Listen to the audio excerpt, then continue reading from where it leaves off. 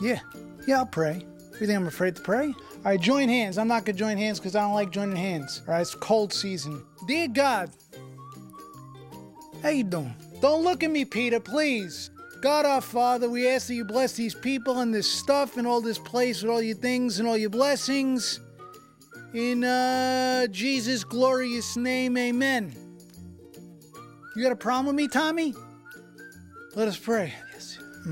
We thank you, Heavenly Father, for loving us and giving us your words. So that's good. Learn what you want us to learn and hear what you want us to hear and see what you want us to see and love what you want us to love. And Father in heaven, we thank you for all the blessings and all this time together. And we ask you to bless this time, these people, and this place. Right, yes. In Jesus' name we pray. Absolutely. In the name of the glorious Jesus, amen. Oh, yeah. Amen. Oh, yes. Me? No, I'm good. I'll pray later on my own. More of a private prayer, more internal. I was actually just going to go to the bathroom. I'm a little lactose intolerant. I'll read the minutes. Sometimes when I pray, it gets deep. I don't want to intimidate anybody. We worship you, O glorious God, and we praise your beautiful name. We thank you for your heavenly warm embrace, and we praise you, beautiful, gorgeous Jesus. Your embrace is the only embrace we'll ever need to be embraced by. We want to continue to love us as you touch us and love you as we touch you. In Jesus' name we pray. What?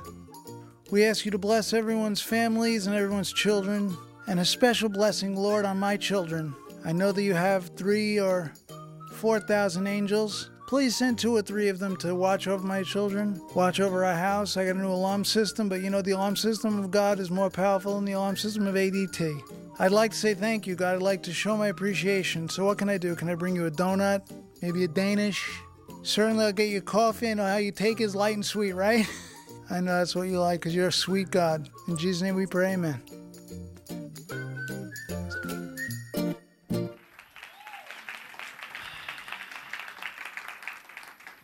How do you follow that? Joe is not going to be leading the prayer seminar next weekend, but anyway, hey, welcome to Renaissance. It is so great to see you guys here today. My name is Clay. I'm one of the pastors here, and if you're up for it, I usually hang out up front afterwards. Love to meet you, just talk to you for a couple minutes, get to know you a little bit better. So as Michael mentioned, we are in our second week of a series that we're calling Are You Listening? And it's, where it's kind of a double entendre there.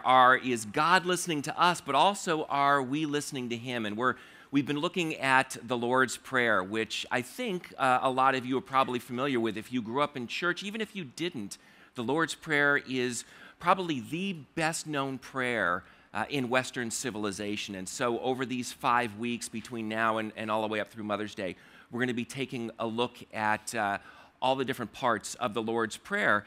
And Jesus gave that to us as his followers, as a pattern for prayer. It's okay to pray the Lord's Prayer and actually recite it word for word, as long as it doesn't become some sort of a ritual or this magic incantation that you think if I say it exactly right, then God is going to, in some mystical way, give me exactly what I asked for, because it's almost like a vending machine. I put my coin in, push the right button, and out comes the answer to the prayer that I want. But Jesus is saying, this is how you should pray. And in Matthew chapter 6, Jesus says, this is how you should pray. It's a pattern. Our Father in heaven, hallowed be your name. Your kingdom come, your will be done on earth as it is in heaven. Give us today our daily bread. Forgive us our debts as we also have forgiven our debtors. And lead us not into temptation, but deliver us from evil.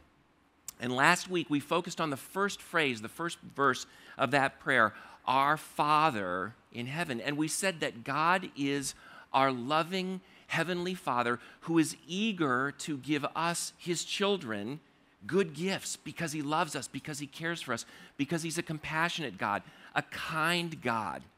He's a God who always keeps his promises. We as human beings don't always keep our promises. Sometimes we don't keep them because we never really intended to keep them. God always intends to keep the promises he makes. Sometimes we as human beings have difficulty keeping our promises because we're not able to. We may have fully intended, when we made the promise, we may have fully intended to keep it, but sometimes circumstances change and we find that we're not able to keep the promise that we made. And yet God always keeps his promises because he's all-powerful. So when we come to our loving Heavenly Father, we can be 100% assured that he wants to listen to our prayers, that he loves us, that he cares for us, that he fully intends to keep his promises, and that he always does because he's always able to keep his promises. And so we should never hesitate to come to him with our requests. So after last weekend, several people asked me the same question. I thought it was a really great question, so I thought, let's start out with that this morning in our service today. And that question is, if God knows what we're going to pray before we pray, why should we bother to pray? If he knows what we're going to ask, and in fact, if he fully intends to give it to us, if it's a good thing that we would need and that he would want to give to us, why do we even have to bother asking him? Because he already knows, he already plans to give it to us, so why should we pray at all? And I think that's a great question, and part of the answer to that is because he's a good parent. A lot of you guys out there are parents. You've got children. You love your children. You fully intend to give them good things. And yet, from time to time, you wait to give them something that you absolutely want to give them. You wait to give it to them until they ask you for it. You want them to ask you for it in part to teach them. You want to teach them that the world doesn't revolve around them, that they need to learn to be polite, that they need to ask for things, that they shouldn't expect or demand things. So you want to teach them to ask you for those sorts of things, because not only in terms of your relationship with them, but also in terms of their relationship with other people when they get out into the world. They need to learn to ask for things, because that's part of showing that we're dependent on our parents or on other people to have our needs met. And sometimes we wait until they say please before we give them something. A few years ago, I had to meet with a young mom, and so she said, hey, would you be willing to come by my house? The babysitter's not available today. I got my twins. Could you come by around lunchtime? We'll eat lunch together while the twins are eating, and we can have our meeting. I said, sure. So I show up at the house, and the two twins, they're about a year old. They're sitting in their high chairs next to each other, and they are, I guess technically speaking, they are feeding themselves. They were feeding themselves, they were feeding the floor, they were feeding one another, they were doing every sort of thing. And this mom is she's like an angel. She's the most patient mom in the world. So we're having our discussion, and the kids are having a great time.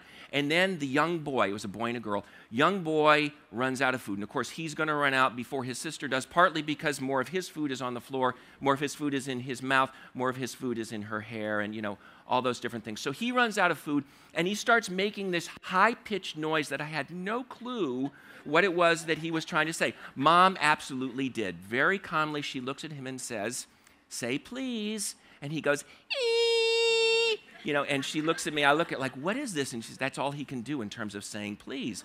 So he says please. She gives him more food. He's really happy, and he goes about eating.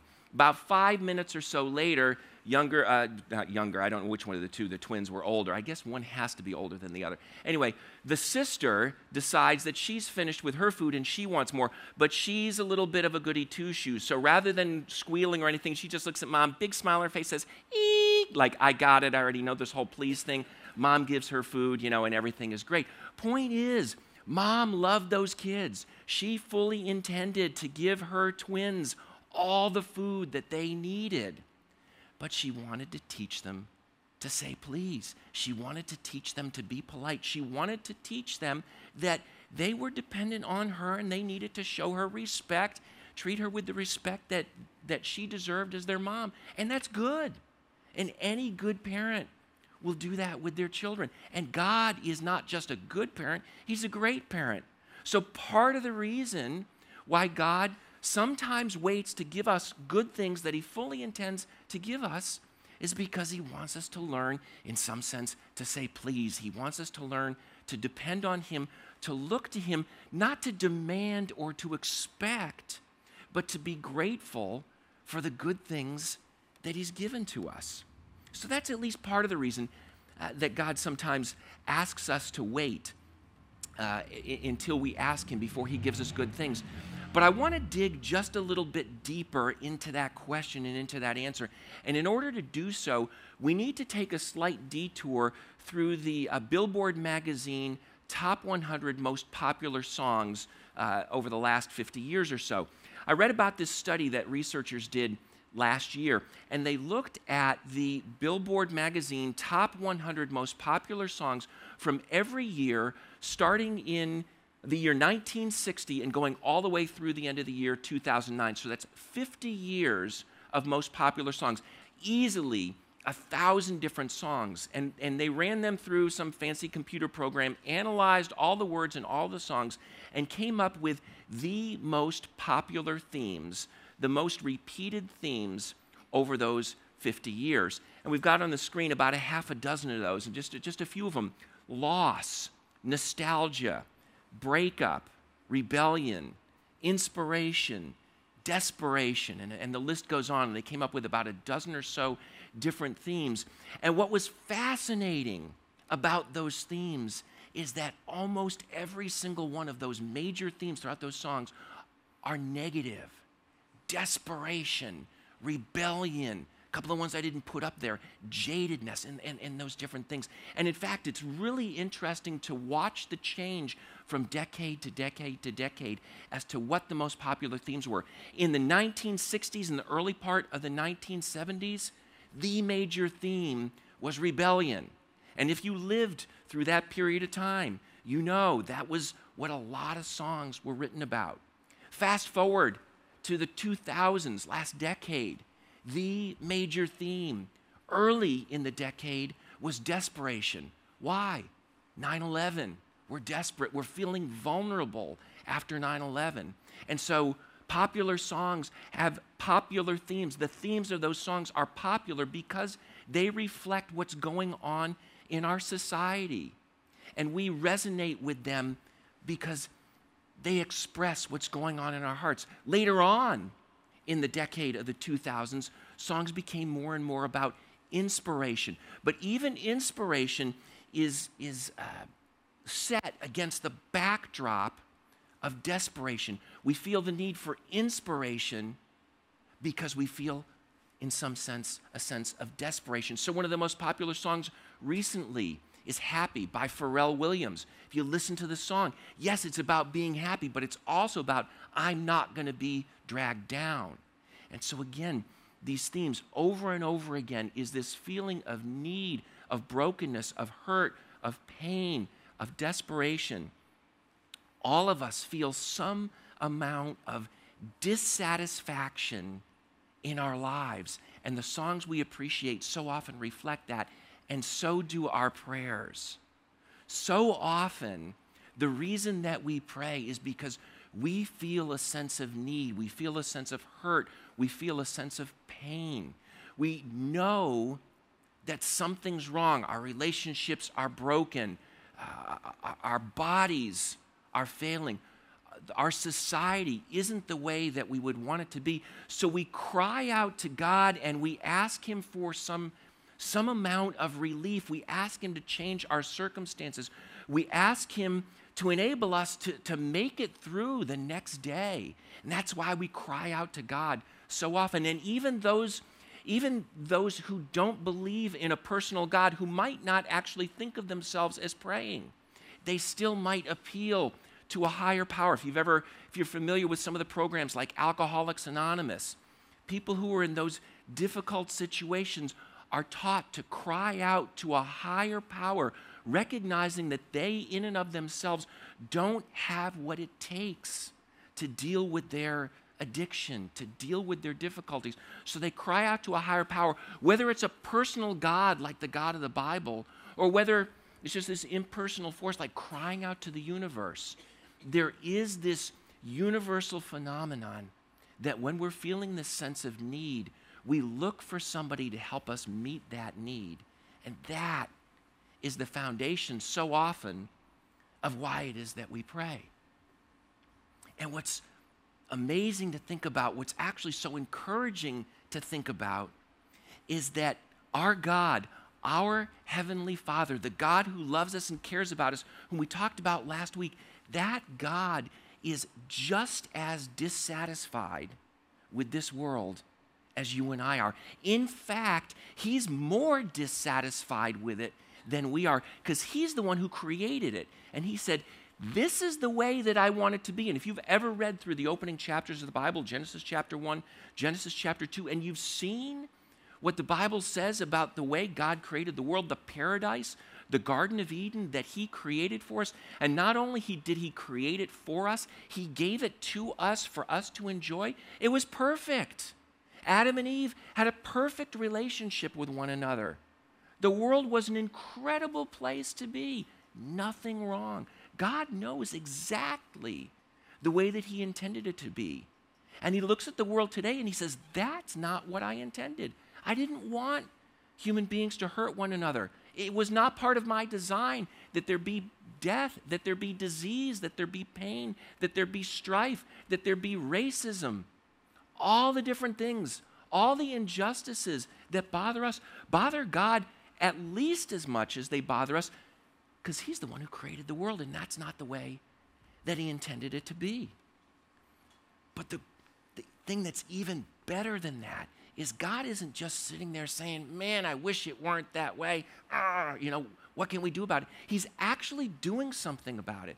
God is in the process of restoring his creation to the way that he intended it to be, and he gives us the opportunity to be part of it, to be part of that restoration process. And that's an incredible privilege that we have, and that's where the next verse of the Lord's Prayer comes in. Jesus says, pray, your kingdom come, your will be done on earth as it is in heaven. Jesus is telling us to pray that earth would be like heaven. And that's an amazing thought, because heaven's a place where there is no sickness, where there is no death, where there is no strife, where there is no pain, where there is no hatred, where everyone loves each other, loves God, is in perfect relationship with one another and with God. It's the way, exactly the way that God intended it to be. It's a place of joy. It's a place of peace. It's a place where God's will is always done. It's a place where he is the king and the citizens of heaven are always following him perfectly. And Jesus is telling us, pray to our Father, may your kingdom come to this earth.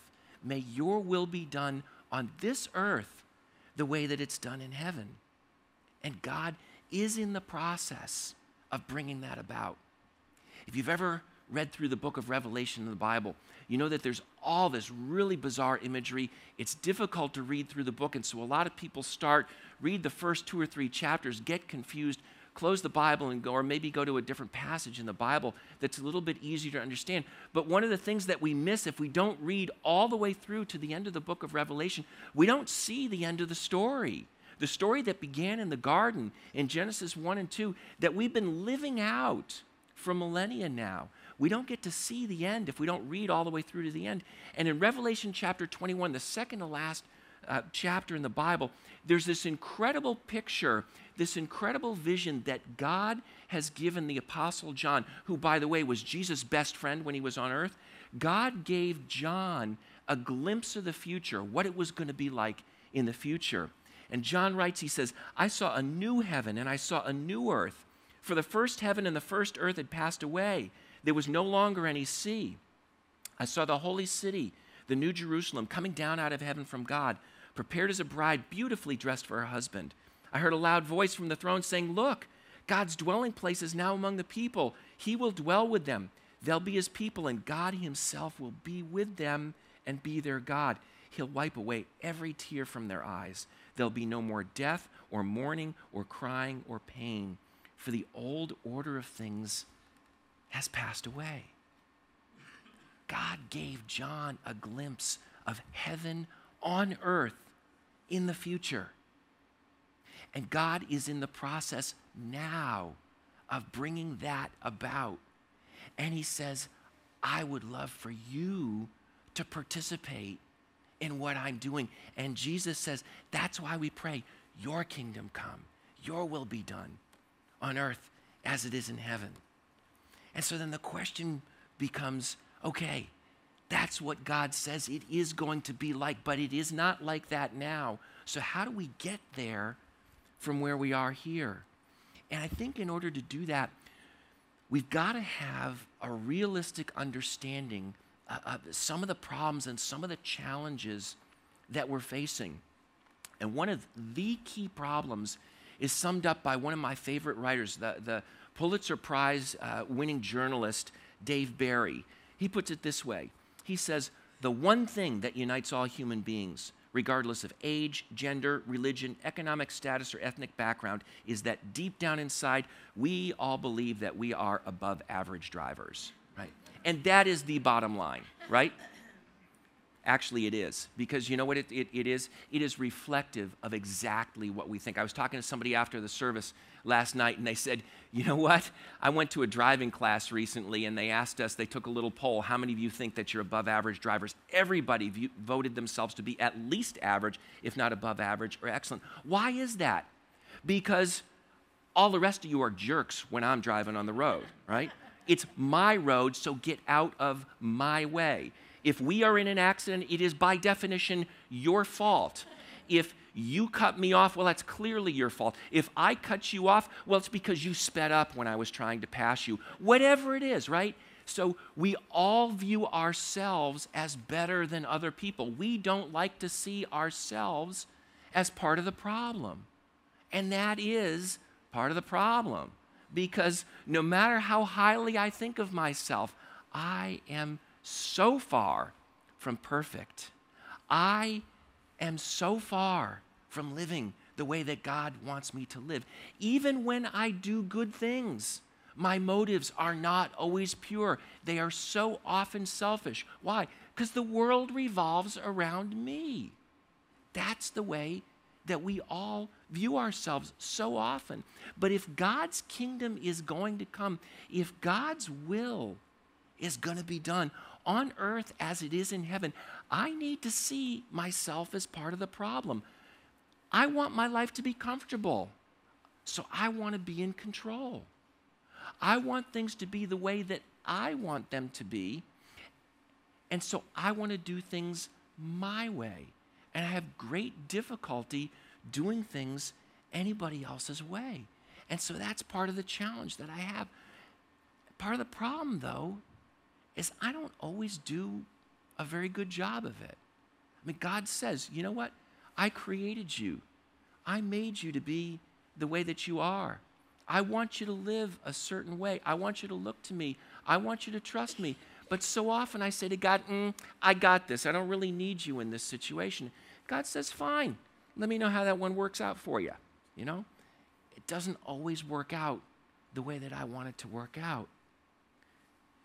God is the only one who is really qualified to run this world. God is the only one who is really qualified to show me how to live my life. And that's why Jesus says, pray, your kingdom come, Lord. Your will be done on earth as it is in heaven.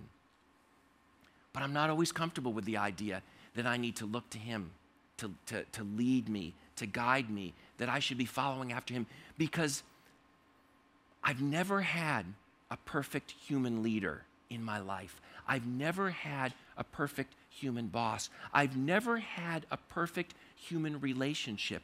In just about every relationship that I've had, people have tried to control me. People have tried to manipulate me. Yes, there have been people who have looked out for my best interest, but they haven't done so perfectly. And quick aside, I've never done it perfectly with anybody else either. And so all of the human examples that we have of leadership, of guidance, etc., all of those human examples are flawed in one way or another. And so often we project that on God, and so we're hesitant to trust him. We're hesitant to surrender to him. We're hesitant to submit to him because we're worried that we might not like the outcome. And yet, the God who says, I'm the king, I'm the creator, I'm the Lord of the universe, is also our Heavenly Father.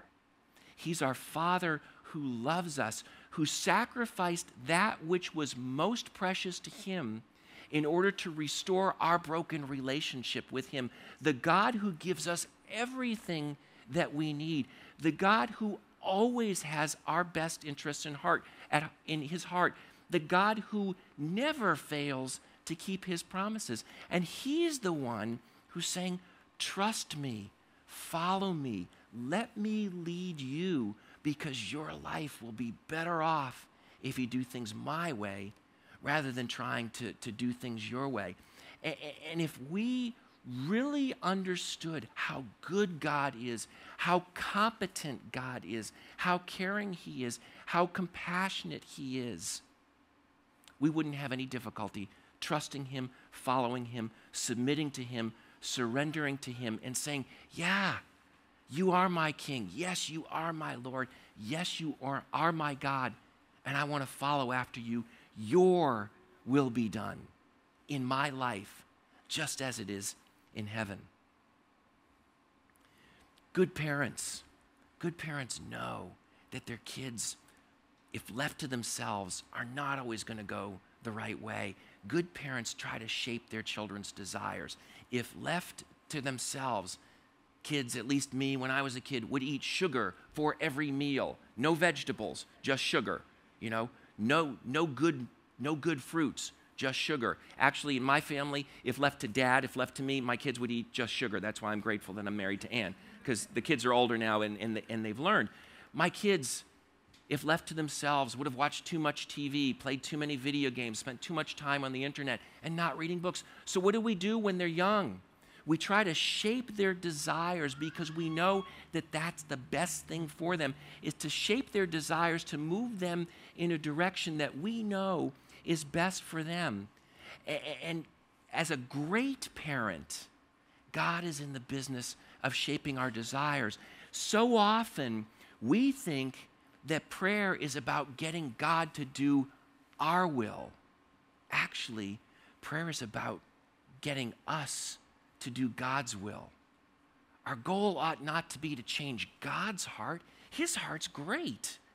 Our goal ought to be to ask him to change our hearts, to change our desires, so that we will desire what he desires. Yes, sometimes we already do that. Sometimes when someone's hurting, we feel compassion, we feel care, our hearts are drawn to them, and that's great. We see injustice in the world, and our heart is drawn to that, and we're angry at that. So is God. But so often our desires are selfish and self-centered, and we need God to shape those desires. And so when we pray, your kingdom come, your will be done on earth as it is in heaven, we're saying, God, shape my desires. Give me the desire to do what is right, because that's not always the case in my life. So if I want what's best for me, if I want earth to be like heaven, then what I will want is for God's will to be done on earth as it is in heaven, and that begins in my heart with my desires. There's this pretty amazing passage towards the end of the Gospel of Luke, and it's always, every time I read it, I'm really blown away by it, because I never, ever would have expected to read this in the Bible. The scene is Thursday night, the night before Jesus was crucified. And he's in the Garden of Gethsemane, and he's praying. And he's thinking about the next day. He knows that full well the next day he's going to go to the cross. He's going to die. And that from noon until 3 o'clock, his Father, his heavenly Father, with whom he has had for all of eternity a perfect, unbroken relationship, he knows that there's going to be a period of time when his Father is going to turn his back on him and desert him for a period of about 3 hours. And Jesus doesn't want to go through with that. So he prays and he says, Father, if you are willing, take this cup from me. I don't want to do what I know is going to happen tomorrow. Yet, not my will, but yours be done. Jesus is perfect. He's not like me. And yet, he desired not to go to the cross. And he prayed, Father, align my will with your will. Give me your desires so that I can do what is pleasing to you, what is the best thing to do. And I am so grateful that he did that, because when Jesus chose to submit his will to his Father's will, that was such a key part of God's cosmic rescue plan to save me, to save us from the plight that we had caused ourselves. When Jesus died on the cross, he was paying for your sin. He's paying for my sin. When he rose again, it gave us new life. And if Jesus had not been willing to do that, then this dream of heaven coming to earth, all it would be is a dream.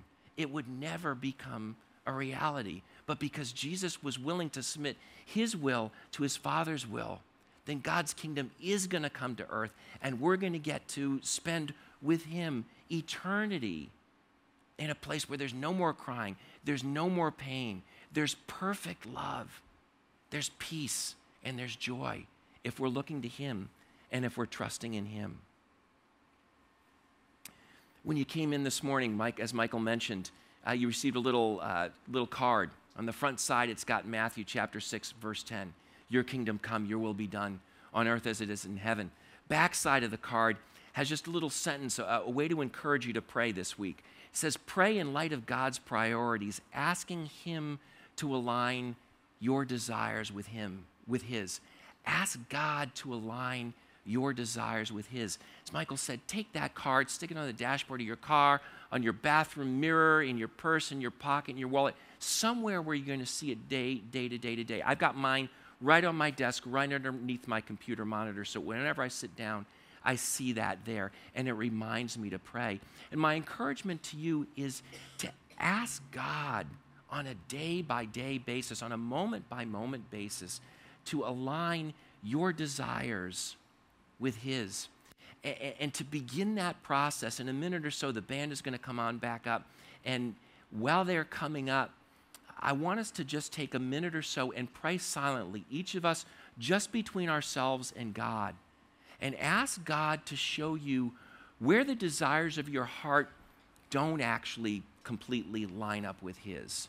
Where are your desires in conflict with his desires? And then ask him to change your desires, to shape your desires, to give you the same kind of heart that he has for those who are hurting, for those who are needy, for those who are lost, for those who are suffering. Ask him to give you pure motives in your relationships with people. Ask him to give you a desire to be a blessing to the people who are around you. Just ask him to make his kingdom a reality on this earth, and starting with your heart and starting with my heart. So let's just take a minute or so, pray silently, and then the band is going to lead us in a song.